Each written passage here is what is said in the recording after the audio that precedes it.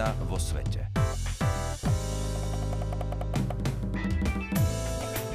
Vážení poslucháči, vítame vás pri relácii, ktorú pripravuje Ekumenická rada cirkví v spolupráci so Slovenským rozhlasom. Opäť sme pre vás pripravili novinky z diania vo svete Ekumény. Prajeme vám príjemné počúvanie. Generálny tajomník Svetovej rady cirkví sa prihovoril na kresťanskej konferencii Ázie.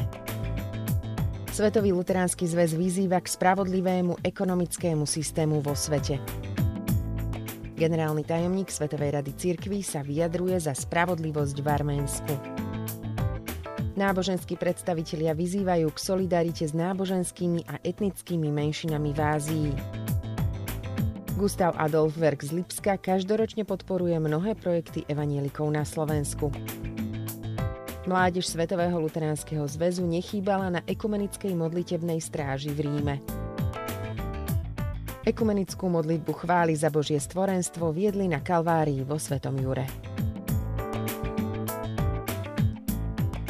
Generálny tajomník Svetovej rady cirkví Jerry sa prihovoril na zhromaždení kresťanskej konferencie Ázie, ktoré sa konalo v Indii. Jeho príhovor reflektoval tému zhromaždenia Bože, obnov nás vo svojom duchu a obnov stvorenie. Svoj hlavný príhovor začal úvahou o tom, že žijeme v ťažkých časoch. Svet je v kríze, povedal Pilej a pokračoval. Existenčná hrozba je dnes globálna a ohrozuje integritu života na Zemi, ako ho poznáme. Dodal, že svet čelí viacerým otrasom. Politické zriadenia sú poznačené neschopnosťou alebo neochotou riešiť tieto viacrozmerné a komplexné výzvy. Iba holistická a transformačná reakcia na tieto krízy, ktorá dokonca prekoná politické a spoločenské prekážky, nám môže poskytnúť úľavu od týchto existenčných víziev. Pilej sa ďalej zamýšľal nad tým, ako sú cirkvi a ekumenické hnutia povolané reagovať na celosvetové výzvy, najmä klimatickú krízu. 13. valné zhromaždenie Svetového luteránskeho zväzu vyzvalo cirkvi vo verejnom vyhlásení, aby sa naďalej zasadzovali za spravodlivejší celosvetový ekonomický systém a právne záväzný dohovor OSN o zdaňovaní. Ten má zabezpečiť spravodlivejšie rozdelenie svetového bohatstva. Vo vyhlásení zväz konštatuje, že svet zápasí s viacerými krízami, avšak súčasný medzinárodný ekonomický a daňový systém bráni krajinám riešiť chudobu a poskytovať základné služby svojim občanom. Zhromaždenie vyzýva členské cirkvi, aby stelesňovali nádej vo verejnom priestore prostredníctvom volania po novej medzinárodnej finančnej a ekonomickej architektúre, požadovaním inkluzívneho, demokratického a právne záväzného daňového dohovoru pre celý svet. Zároveň vyzýva členské štáty OSN, aby urýchlili proces vypracovania navrhovaného právne záväzného dohovoru OSN o daniach a zabezpečili, aby bol spravodlivý, čestný a nestranný.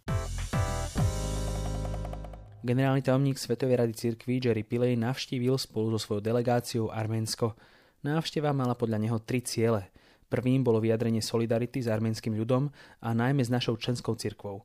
Druhým cieľom bolo presvedčiť sa o skutočnej situácii v krajine a tretím cieľom návštevy bolo zistiť, ako môže konštruktívne prispieť samotná Svetová rada cirkví, najmä pri hľadaní mierových riešení súčasných problémov. Preto ich lačínsky koridor od začiatku mimoriadne zaujímal. Žiaľ, tieto plány boli zmarené, pretože tesne pred začiatkom cesty začal Azerbajdžan útok na Náhorný Karabach. Ich cesta sa z obavy o bezpečnosť skončila asi 20 km od Lačína. Jerry Pilej o tejto skúsenosti hovorí: Mohli sme pochopiť, čím ľudia v takejto situácii trpia. Zažili sme strach a úzkosť ľudí tvárou v tvár neistote. Mali sme možnosť vidieť aj situáciu v Lačínskom koridore a môžeme len potvrdiť, že koridor je de facto uzavretý a zablokovaný. Situácia je veľmi napätá. Zástupcovia Svetovej rady cirkví sa snažia politických lídrov upozorniť na bežných občanov, na to, že potrebujú humanitárnu pomoc a podporu a že politici by mali brať do úvahy devastáciu, ktorú vojna spôsobuje.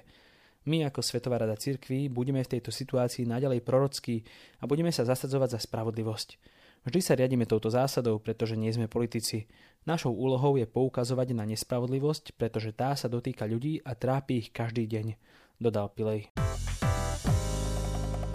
V uplynulých dňoch navštívili Slovensko a konkrétne evanjelickú cirkev augsburského vyznania hostia z partnerskej organizácie Gustav-Adolf-Werk v Lipsku.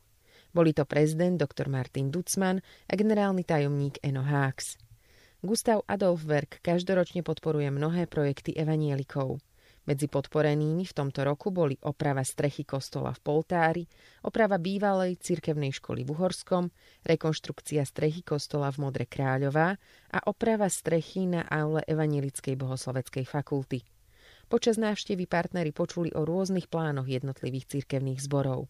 Prezident Gustav-Adolf-Werk Martin Dutzmann zhodnotil návštevu Slovenska. V prvom rade veľmi pekne ďakujem, že sme mohli počas našej cesty navštíviť cirkevné zbory, vypočuť si hlasy farárov a farárok, ale aj členov zboru.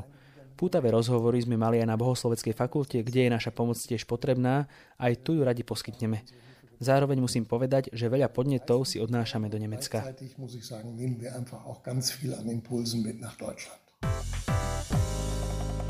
V sobotu 30. septembra organizovala komunita Téze v spolupráci s Vatikánom ekumenickú modlitebnú stráž. Pripojili sa k nej aj generálna tajomníčka Svetového luteránskeho zväzu Anna Burkhartová spolu s pápežom Františkom. Okrem nich sa pridali aj ekumenický patriarcha Bartolomej, anglikánsky arcibiskup z Canterbury Justin Welby a zástupcovia ďalších cirkví a ekumenických organizácií. Delegácia mladých žien a mužov, ktorú vedie referentka pre mládežnícke programy Savana Sullivanová, zahrňala účastníkov z Brazílie, Tanzánie, Nemecka a Norska. Modlitebná stráž bola vyvrcholením ekumenických aktivít pre mladých ľudí v predvečer synódy rímskokatolíckych biskupov. Tí sa stretávajú v Ríme od 4. do 29. októbra, aby rokovali na tému za synodálnu cirkev, spoločenstvo, účasť a poslanie. Pápež František zdôraznil význam ekumenickej účasti na týchto diskusiách a podčiarkol, že cesta jednoty kresťanov a synodálna cesta obrátenia cirkvi sú navzájom prepojené.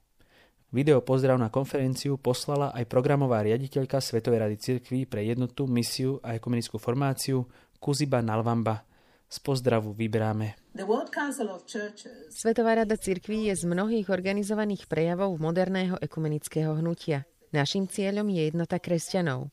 Svetová rada cirkví je preto spoločenstvom a platformou pre globálny ekumenizmus. Ako programová riaditeľka pre jednotu, misiu a ekumenickú formáciu v spolupráci s mojimi kolegami sme sa zaviazali na novo vykresliť cestu k viditeľnej jednote.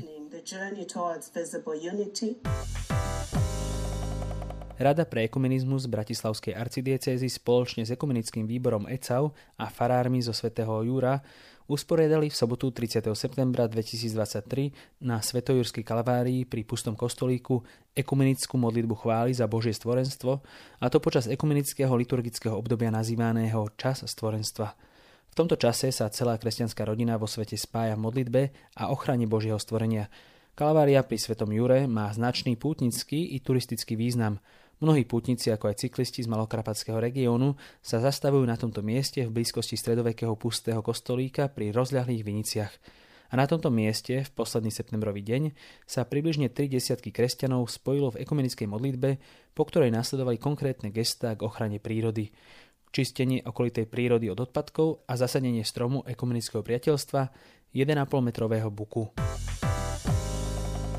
Vo verejnom vyhlásení, ktoré vydalo 13. valné zhromaždenie Svetového luteránskeho zväzu v poľskom Krakove, vyjadrili zástupcovia cirkví solidaritu s členskými cirkvami a inými spoločenstvami, najmä v ázijskom regióne, ktoré žijú ako menšiny. Vo vyhlásení sa uvádza, že tieto menšiny sú dlhodobo marginalizované a utláčané štruktúrálnymi systémami, ktorých cieľom je ich vylúčenie. Valné zhromaždenie vyzvalo členské cirkvy, aby boli naďalej solidárne a podnikali kroky proti akejkoľvek nespravodlivosti páchanej na ktorejkoľvek členskej cirkvi, ktorá je vystavená akejkoľvek forme násilia kvôli svojej situácii menšiny. Zároveň vo vyhlásení apelujú na indickú vládu a vlády ostatných krajín, aby zabezpečili ochranu ľudských práv, spravodlivosti a dôstojnosti všetkých ľudí. Ďakujeme vám za pozornosť. Lúčia sa s vami od mixážneho pultu Táňa Horvátová a od mikrofónu Jana Nunvážová a Pavol Náter.